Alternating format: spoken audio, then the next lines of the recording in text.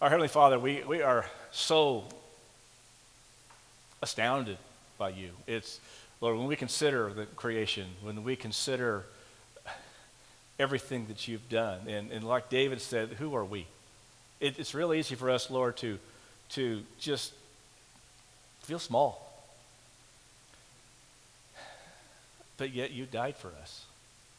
You loved us that much, Lord. And so because of that, here we are. So, Lord, right now, we are here to hear from you.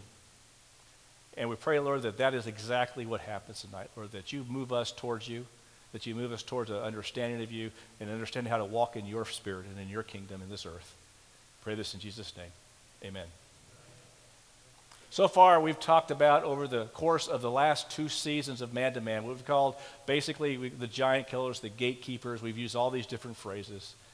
And we first started out talking about gates.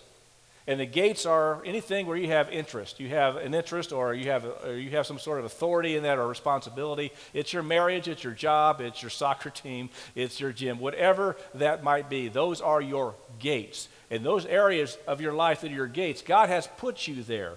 He set you free from anything the enemy has to offer. He set you free from sin. He set you free from regret so that you can do good, God's good, in those gates. And we talked about that. And we made a big deal about that, but I'm here to tell you tonight what we're talking about is not about the gates. We moved on from the gates, and we started talking about David and Goliath and the kill zone and the fact that we have spiritual warfare. And that spiritual warfare is all around. We coined the word the multiverse, that the real reality that we all deal with is not this stuff right here. That's just a subset of what God sees as the multiverse, as what God sees as a reality. And within that reality is all-out war. And we talked about how that was going through the kill zone, that valley between the 2 mountaintops, where we are and where we want to be, where we are and where our destiny is. And there's this trough of trouble that we have to get through, and we went through and discussed how we can have victory in that. But I'm here to tell you tonight, it's not about the kill zone. So then, as part of that discussion, we talked about Goliath. He was the picture of the giants in our lives. Those things that come against us, whether it's our finances or it could be in our marriage, or it could be our health, or it could be our kids, or whatever it might be, those giants that are standing between where we are and where we need to be. We talked about how we can believe God and kill giants. But I'm here to tell you tonight, it's not about the giants. And then as recently as our last time we got together, we began to talk about that, no, it's not about the giants. Our identity in Christ, our identity about who we are, cannot be the giants. You can't be, well, I'm the guy who's been divorced 5 times, or I'm the guy who had cancer, or I'm the guy, that's not your identity. Our identity was in Christ. So it can't be about the giants. So what's it about? We began to talk about what's behind the giants. What's behind the giants is what God has in mind for you. It's your destiny. It's the reason that God has us on this earth taking up space and using up air.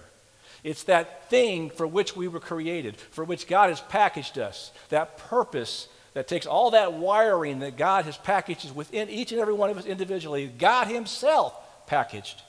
He didn't send some angel to do it. God did it to get you to that place, that destiny. And it's my conviction that many of us in this room are that far away. We're that far away from that destiny that God has called you and me to. And that is awesome. But the problem is that the reason I know that is because several of you told me about the giants you're dealing with right now. And they're big. They're big giants. It's my opinion that if you want to find your destiny, look behind the biggest giant. Look behind the biggest giant that the enemy's put between you and that destiny, because that's where he does not want you to be. He does not want you to come into your destiny, into the fulfillment for what God has designed you to do. The destiny, that's cool. That's happy. That's fulfilling. But I'm here to tell you guys tonight, it's not about our destiny. Our walk with Jesus is not even about, primarily, our destiny. Oh yeah, that's kind of all that stuff we've talked about. It's a very, very popular message. It can draw crowds. But it's about something else. It's something else that I think is just really, really cool. So I want to kind of talk about and introduce that something else to you, that thing that this is all really about. That thing, the thing that gets us through the gates and through the war, past the giant, into our destiny. What is that thing? We're going to look at that. And I want you to look at, first of all, it should come up here on the screen, Joshua chapter 5. In Joshua chapter 5, we find that the Israelites are about ready to take on, they come to the promised land, they're about ready to go into Jericho. And as we get to about verse 12 or 13, we find Joshua. And Joshua is he's kind of around the walls of Jericho. And he's trying to, well, as it says there, as it came to pass, when Joshua was by Jericho, he's figuring out, what do I do, God? We got a city with 35-foot thick walls all around it. How are we going to do this? And he's trying to come up with a battle plan and everything else. And it says that Joshua was over there by the walls of Jericho. And when he did that, understand that he was doing that for one reason. He had to have a plan. See, Joshua was aware he had an objective. Right now, the giant in his life was that 35-foot thick wall. And he had to somehow get past that wall and take that city because God told him to. And he wasn't quite sure how to do it, but he was trying to come up with a plan. And there's a lesson here for us, guys.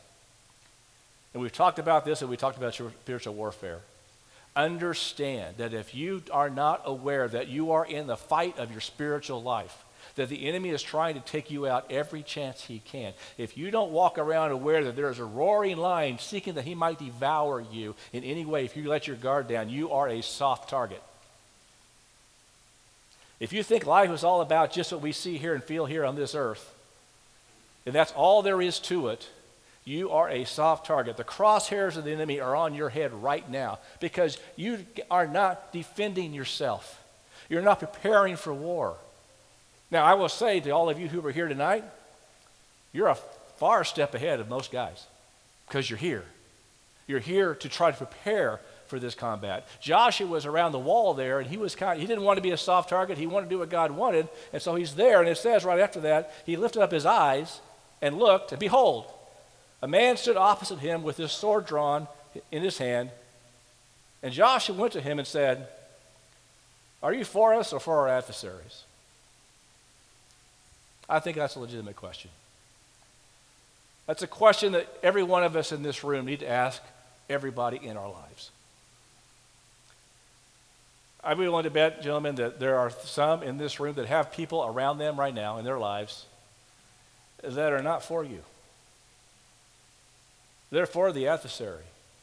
They are leading you to do things you know God does not appreciate. They're leading you to do things that you know do not glorify God. They're in your life, but they're for the adversary. Joshua was asking this guy who had the sword out in his hand, he's saying, whose side are you on? And my encouragement to everyone in this room is look around you. Look at the people in your life, and you need to ask yourself, whose side are they on? Do they really belong in your life? Are they there to help you grow in Christ? Or are they holding you back? Do they influence you to do things that would honor God? Or are they influence you to do things that would not honor God? Joshua wanted to know. He was ready to go. He was getting ready to go to war just like we are. And guys, when we're getting ready to go to war, we got to find out who's on our side.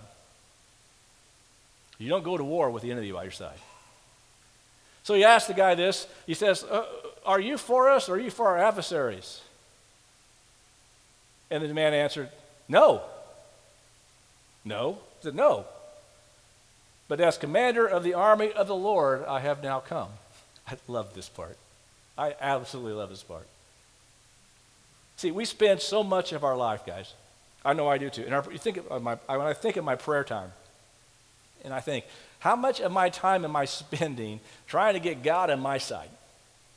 God, I want X, Y, and Z, so come over to my side so I can make that happen. God, I need this, so come over to my side. God, my wife and I aren't agreeing on something. You're on my side, right? And we have all those discussions. I'm always trying to get God on my side, but Joshua was talking to who we believe is Jesus at this time, is the appearance of Jesus in the Old Testament, and he's trying to see whose side are you on? And the guy says, I'm not on your side. I'm not on their side. I'm on my side.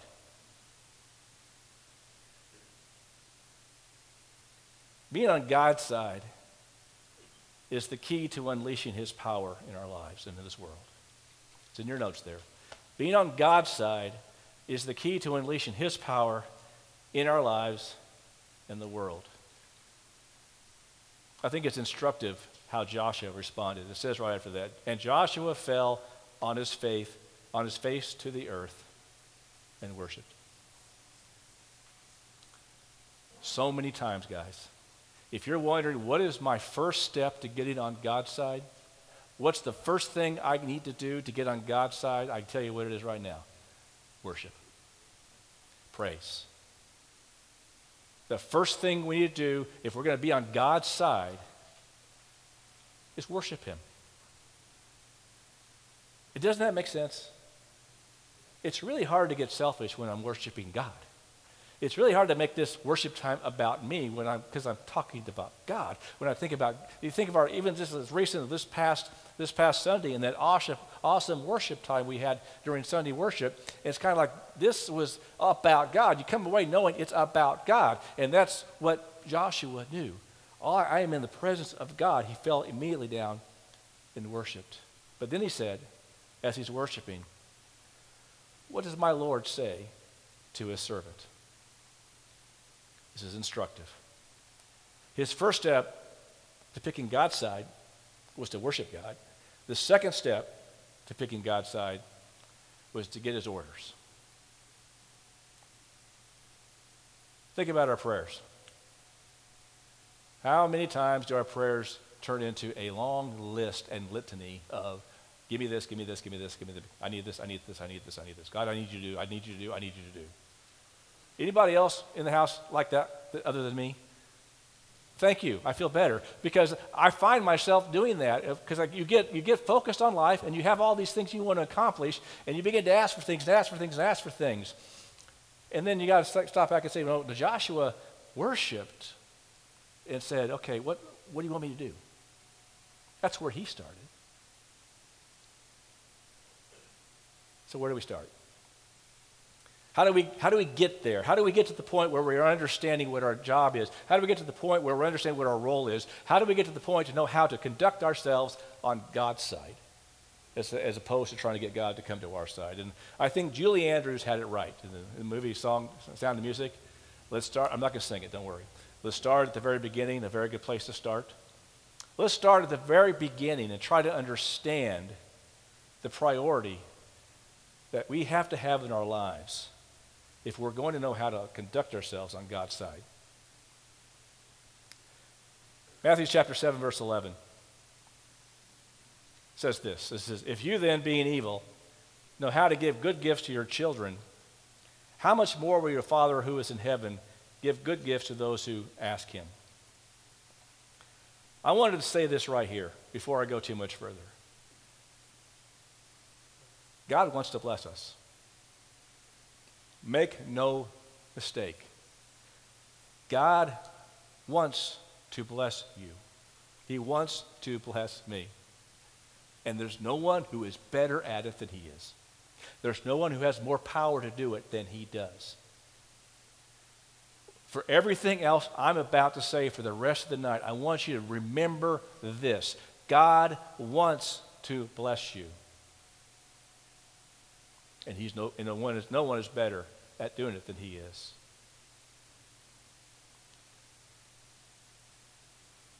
But how's God designed this to happen? This is where we're going to start getting into it, so please track with me. Matthew 6:33 is my life verse. It says, but seek first the kingdom of God and his righteousness, and all these things will be added to you. We all know that God wants to bless us, but in Matthew 6:33, Jesus himself says, how do we get to those blessings? We put Jesus first. We put God first. Seek first is an all-out, wholesale, sold-out focus on God. It's not just a nod of the head. It's not just to say, God, okay, I'm one of yours, now give me. A seeking first Christian is someone who is all out, sold out, and no holds bar, focused on what is important to Jesus. Seek first his kingdom, his righteousness, and all these things will be added to you. He's talking about the things of comfort and the things of clothing and food. The path to God's provision in our lives starts at his priority. Seek first the kingdom. What is that priority? 1 Timothy 1:15 tells us what God's priority here is on this earth. Paul says, this is a faithful saying and worthy of all acceptance. It's a faithful saying and worthy of all acceptance. Why did Jesus come into the world? Jesus came into the world to save sinners. That was the priority of Christ. That is why he came. Everything else, if we in the scriptures that we read about Jesus and read about Christianity, if we don't put it in the category of how does it relate to that priority, we're going to mess it up. Whether it's our blessings or our faith or whatever it might be, if we don't understand that it is all tied somehow to that mission for which Jesus came to this earth, which was to seek and save sinners, we become in danger of being a very short-sighted, self-centered, navel-gazing group of people. Jesus came to save sinners. Paul made that extremely clear. That was the priority. That was his one reason for coming to earth. We've all heard the story of the guy lining up. He's a firefighter. He's the chief, and he's lining up all his men and saying, now, what's your job? And the one says, I take care of the hoses. The guy says, I take care of waxing the truck. This guy says here, I take care of making sure the alarms work, and on down the list. And he came back to them and said to all of them, you're all wrong. Your job is to fight fires. You've all heard those stories, right? Well, let me kind of change it a little bit. What's the purpose for that, your blessing of finances? What's the purpose for your blessing of health? What's the purpose of your blessing of your marriage being healed? What's the purpose of all the things you're asking for? What's the purpose for God giving you any blessings and all? Is it because I can have a better quality of life?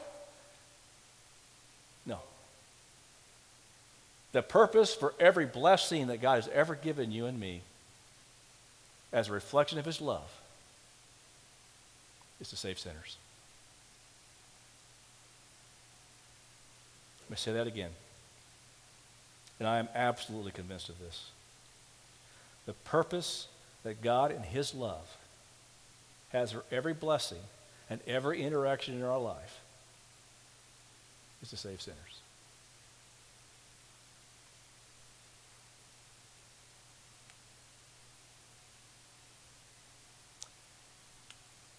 So what do we do about this? What do we do? Because if you're like me, when I first was hit with this, the first thought I had in my mind was, but I'm not saving sinners.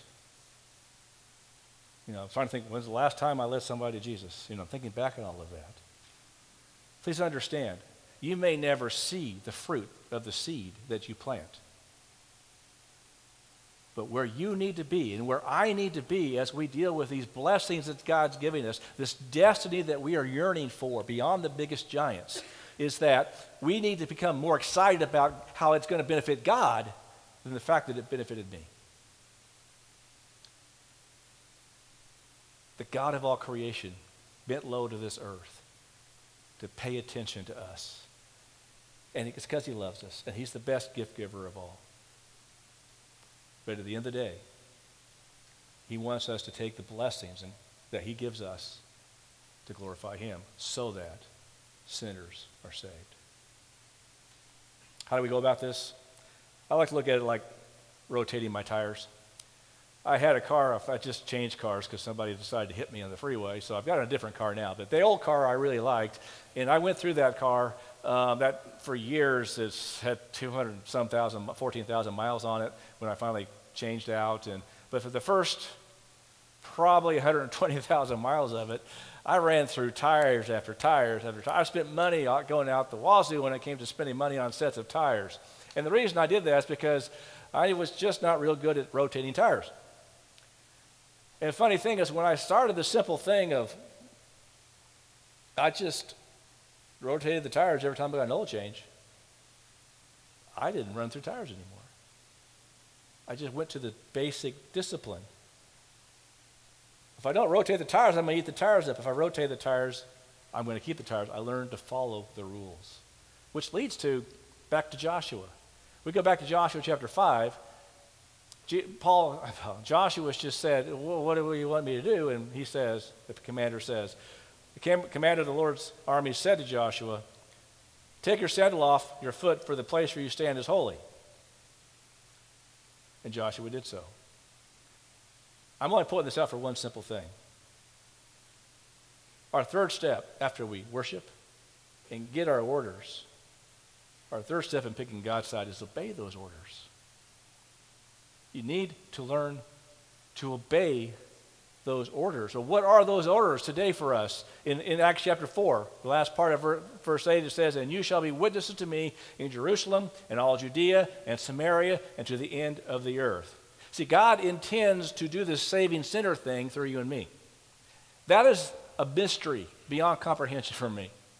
I keep telling folks that when I get to heaven, the first thing I'm going to ask Jesus is, what were you thinking? What were you thinking? You could do this any way you wanted to. You're the God of creation. You could have come up with a really cool plan, but you decided to use people? I don't get it, God. But that's what he has done. And we can talk about all the reasons for that, but the fact of the matter is that those are the orders that we've been given. Our job is to obey them.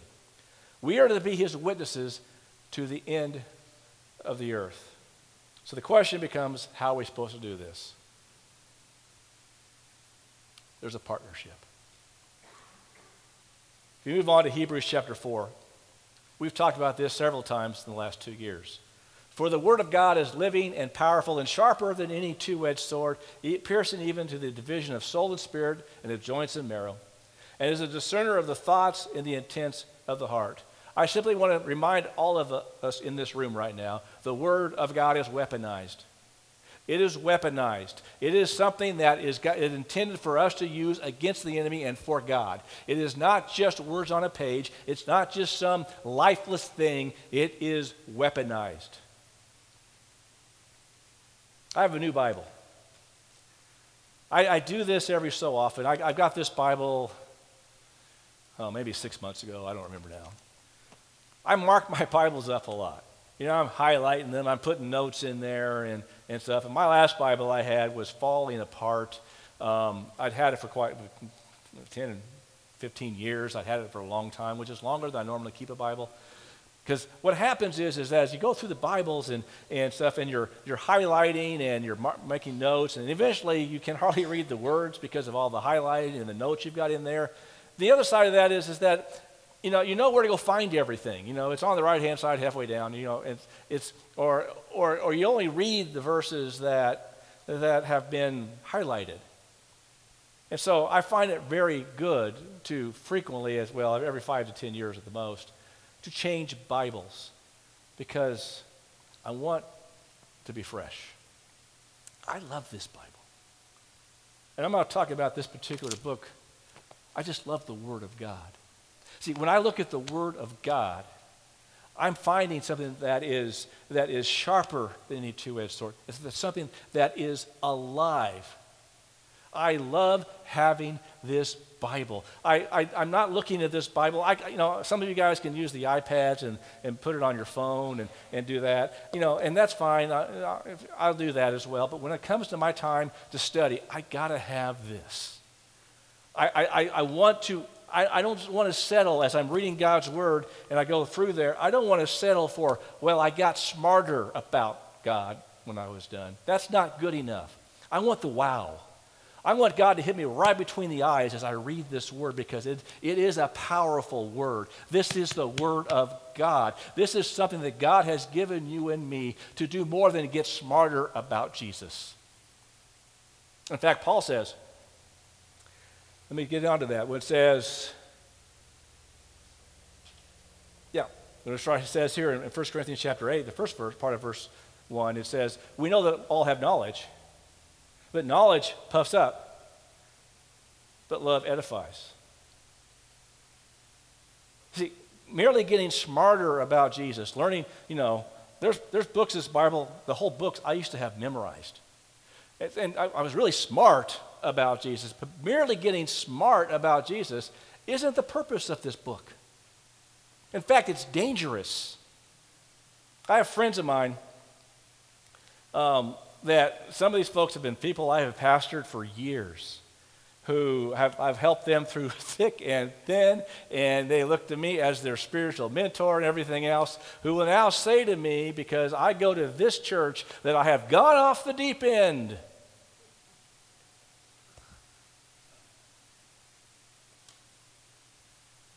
You know why? Because I believe this book. I believe that what it says in this book is true, and that when God talks about the things that we can have in Christ, that he meant it, and I intend to. I want everything that God has for me in this book. I want everything here. Why wouldn't you? Why wouldn't you want it all? Why wouldn't you want to be in the deep end? If that's what it means, throw me in the deep end with a brick. I don't care. That's where I want to be. If you want to stay in the shallow end with your water wings, I'm all for you. But I'm going to the deep end, gentlemen. The deep end is where God wants us to be. The deep end is where we have the power of God in the power of the Word. This is weaponized. This is what God wants us to start with. He gave us his Word, not so we become some dry bone intellect, so we can be powerful. Apparently there were some in the Corinthian church that Paul was writing to, and he'd started that church, that were rolling their eyes at the deep enders. How many of you are deep enders like I want to be? Raise your. You want everything God has for you. Okay? Well, there are people who roll their eyes at us for that, which I simply don't understand. And Paul didn't understand it either. Paul talked about what the kingdom of God was and was not. Paul said the kingdom of God is not words. It's not intellect. It's not getting smarter about God. It's not being right. The kingdom of God is, as he says in 1 Corinthians chapter 4, verse 20, power. It is in power that you see the kingdom of God. See, our natural, the things that we can see, hear, and touch and feel, we rely on reason. We have to reason it out. It has to make sense to confirm the words in this book. But if you're going to try to look at the words in this book and confirm it in the natural, you won't be able to. The spiritual, the spirit in us that lives in us, relies upon power to confirm this.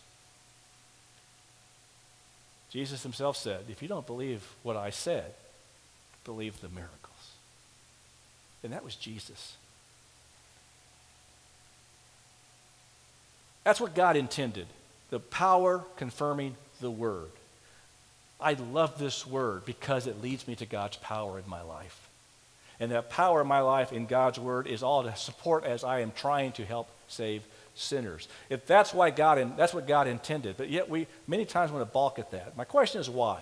And I think we find the answer in 1 Corinthians chapter 2, verse 14, where Paul says, once again talking to the Corinthian church, but the natural man does not receive the things of the Spirit of God, for they are foolishness to him, nor can he know them because they are spiritually discerned.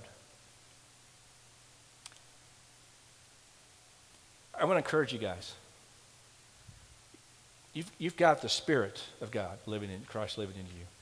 You've got your soul and you've got the flesh. Your soul is going to listen to one or the two. As you're reading the Scripture, as you're reading the Word of God, if you're going to try to have the natural, the flesh, this world make this make sense, you're out of luck. Because this does not make sense here, if this is all there is. The only way this makes sense, if this is not all there is, if there is the spiritual, and that spiritual is another word that we have religionized. What God meant for that to be is simply as a reference to his kingdom. Your kingdom come, your will be done on earth as is in heaven. That's the spiritual. And that's where this makes sense, because that's where this becomes possible. Gentlemen, don't let yourself land in this world where you've got to reason this all out. This is called faith.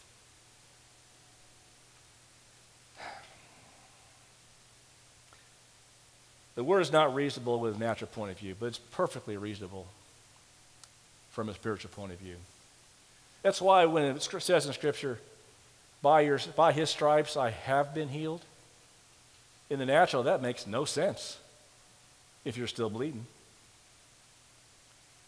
But in the spiritual, you understand that that healing is already yours and you have to claim it. When it says in Scripture that when you see the words of prophecy or the gifts, you've got word of knowledge, you've got the wisdom, or any of the gifts that the Bible talks about, none of that makes any sense or is even possible in the natural. But where is it possible? In God's kingdom, in the spiritual. Heaven itself is not even possible in the natural. When you die, you're dead. But it is in the spiritual.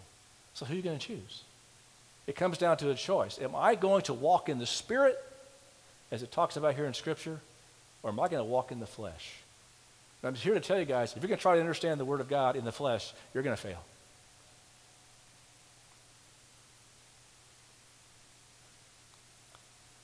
Faith starts by deciding that God is not a liar. It's that simple. Faith starts by deciding God is not a liar. And then when God says that you are a child of the Most High God, it's true. When God said that you are the righteousness of God in Christ Jesus, that's true. I can pull out my list here of promises, and I can pick any one of them. I can say, if God is for me, who dare be against me? God's not a liar. That's true. If you think God may not be telling the truth, then you may not be able to claim that promise. When it says no weapon formed against me will be successful, if God is true, so is that. Faith starts by understanding that God is not lying. And it means you're going to simply choose God's side. You're going to listen and walk in the Spirit, regardless of what the natural says. The word and power, that's how we save sinners. Think about Paul going through all his mission trips around the world.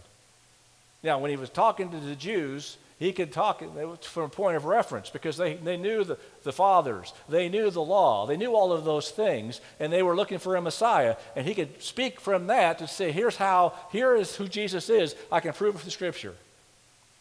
But when he's talking to the Gentiles who don't have that background, who don't understand what a Messiah is and why would I even need one, and they have their background as all these different kinds of gods, and just choose whichever one works for you. Well, that sounds kind of like today, right? Paul wasn't going to reason all of Europe and Asia and those places he went. He wasn't going to reason them into the kingdom. That's why he said to the church of Corinth, it's the word and power to confirm that word. Gentlemen, if what we're about is to save sinners, we got to confirm those words with power. Now, don't get me wrong, I'm not saying all this has to be, flashy miracles, lightning in the sky, all that kind of stuff. It could simply be the power that comes when they watch you walk through a hard time and you don't give up on God. Guys, there's very few things that are more powerful to confirm the Word of God than you living the Word of God when it hurts. That power can be simply that you share the Word, the Spirit goes through the words that you're doing and touches their heart, but that's the power of God, not the reasoning of your mind.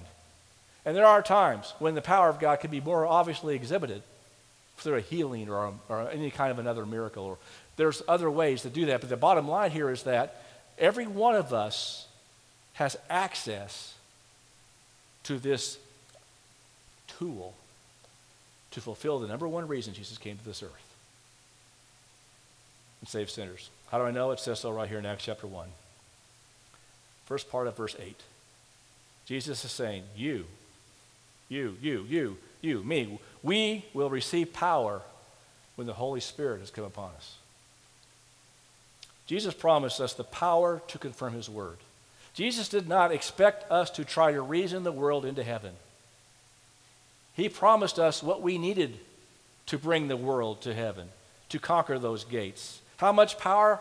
It says right here in Romans 8, verse 11, but if the Spirit of him who raised Jesus from the dead dwells in you, he who raised Christ from the dead will also give life to your mortal bodies through his Spirit who dwells in you. Let me go to the first part of that. Did you catch that?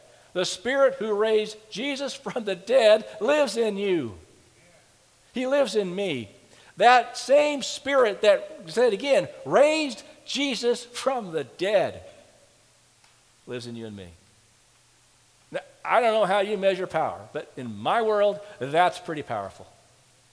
And if I've got that in me, that's the power that redefines possibility. That's the power that redefines possibility. Think of the giants in front of you right now. Think of the giants between you and your destiny. Well, those things that you have no idea how you're going to overcome them. And I know several of you have things. Some of you told me what they are. If we don't have the power of God, that power that raised Jesus from the dead living in us, we're doomed. Those are big giants. But with that power in our lives, that power inhabiting us by Jesus, by what he did on the cross, and now we have that living in us just as he promised, that redefines the possibilities. That redefines the potential. That tells us we can do more. That is why we are more than conquerors. That is why we are bigger than the giants. That's why we can get to our destiny.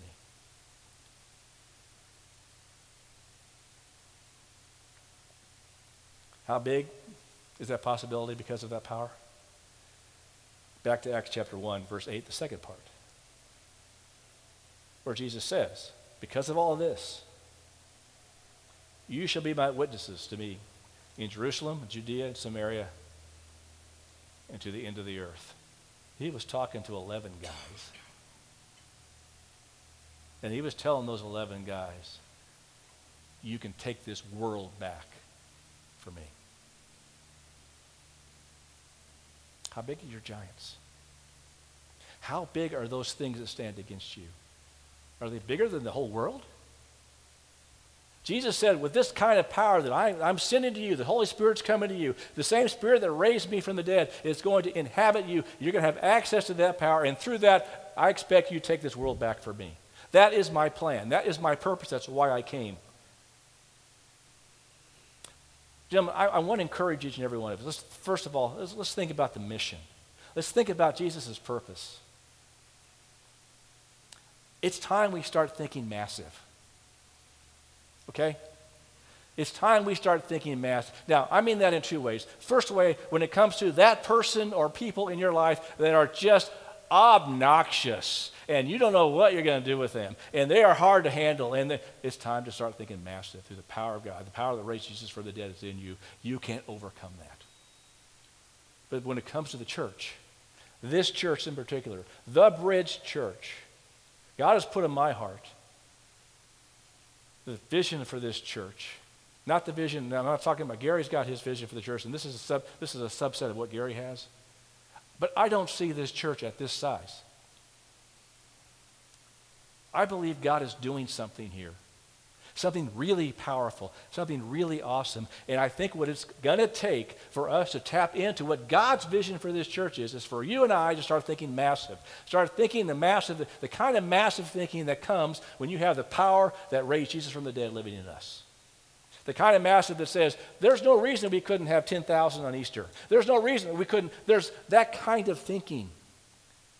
It just takes a few of us really believing that Jesus came to save sinners, and he gave me the power to do it.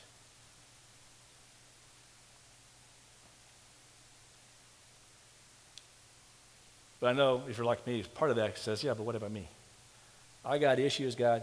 I need some blessings. I need some solutions. Ephesians 3:20. Now to him who is able to do exceedingly abundant above all that we ask or think, according to the power that works in us, and talks about how we need to praise God for that. The natural, we're not going to get that. We're going to get the best we can get. But with the spiritual,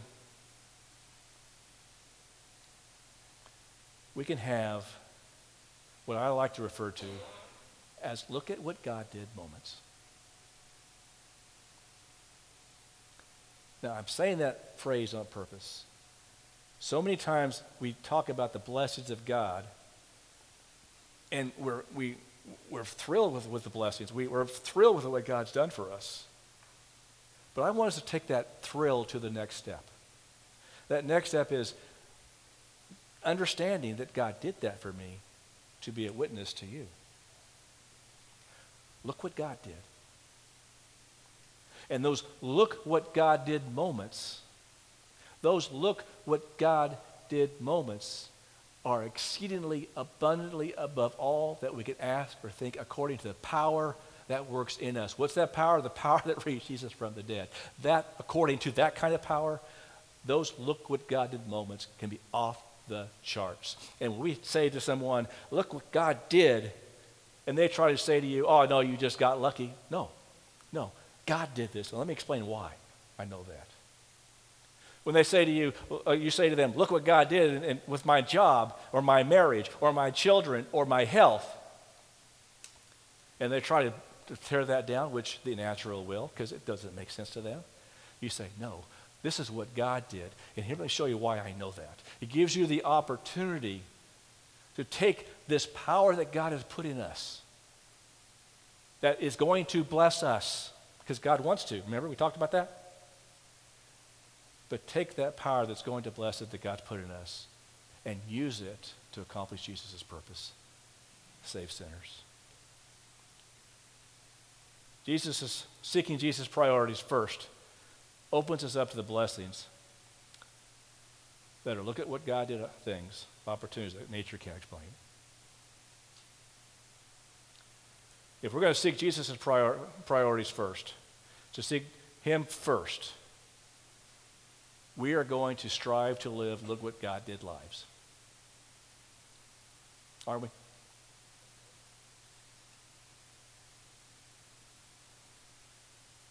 Just how powerful of a life is that? I hope you guys are catching this part. Matthew 16, verse 18. How powerful of a life is that? Jesus says, the gates of hell shall not prevail against it.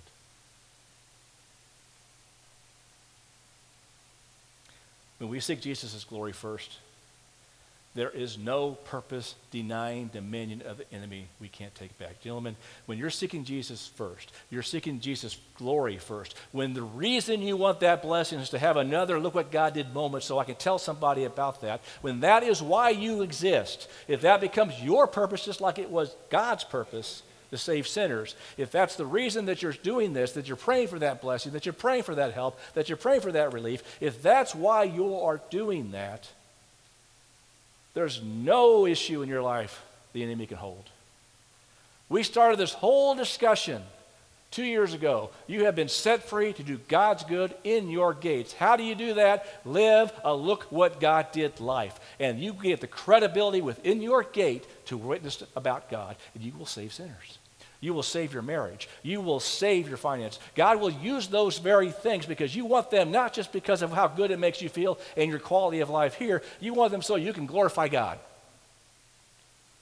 And gentlemen, that's why we're here, to glorify God. That's what it's about. Everybody in here, I know this because God says so. I may not know what your specific destinies are. I just know that everyone in this room right now has a destiny designed by God. And that destiny is tied to his purpose, save sinners. Some of those destinies are directly tied to it. Some of you are the Billy Grahams of the world, where you're going to see people come to Christ because of what you do. Others, your destiny is a little further away. You're the one planting the seed. Maybe your destiny is you're the one watering the seed or whatever. But you have a destiny that is somehow tied to Jesus' purpose in life, which is to save sinners.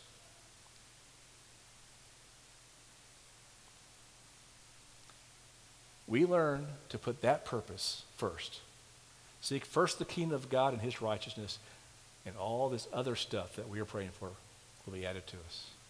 But it will be added to us in order to accomplish God's purpose. Do we still get to enjoy the blessing? Absolutely. The abundance, the generosity that Gary's been talking about, do we still get to do it? Yes, absolutely. But I want to encourage you not just to stop there, but say, okay, here's what happened. Now, how can I use this to bring glory to God? How can I use this to save sinners? Gentlemen, when we get to the point in our lives where we get more excited about how we're going to bless his plan, than even the blessing we're asking for, we've come a long way in maturity. We've come a long way understanding that we are now seeking first the kingdom of God. When we get those look what God did moments. But it all starts with answering one question. Whose side are you on? Not whose side is God on. God's on his own side. Now, he loves you and me so much that he sent his son to this earth to die for you and me. He loves us that much. The God of all creation, who I can't even comprehend, knows the number of hairs on my head because he's that attentive to me.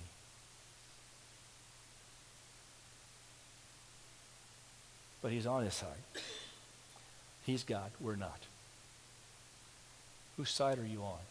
When you go into your prayer time, whose side are you on? When you're dealing with your marriage, whose side are you on? When you're dealing with your finances or your job, whose side are you on? When you're dealing with your health, whose side are you on?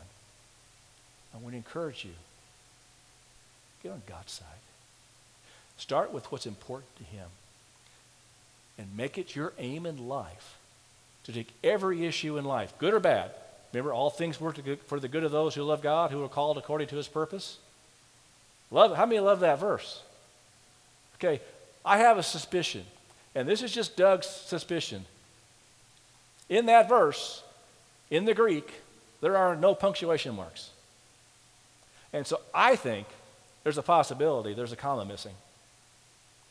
I think it should say, and it's just me, all things work for the good of those who love God, who are called, comma, according to his purpose. What I think that verse is saying is good is defined by God's purpose.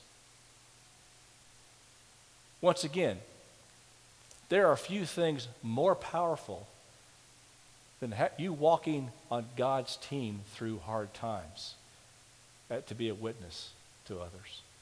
When they find out that you're serious, when they find out that, boy, they're going through a hard time and they're still honoring God, there are few things more powerful of a testimony. That makes that bad thing something you can count all joy because it fulfills God's purpose. Oh, yeah, by the way, God promises to get through those things too. And now we have the second opportunity to say, I went through all of this. I told you God would come through, and look what he did. God's got the glory. And that's where we get the joy. It's bringing God the glory for the blessings he's bringing to us. Being on God's side is the key to unleashing his power in our lives in the world. That means seek first the kingdom of God and his righteousness. Seek first what's important to God. Everything else falls in place.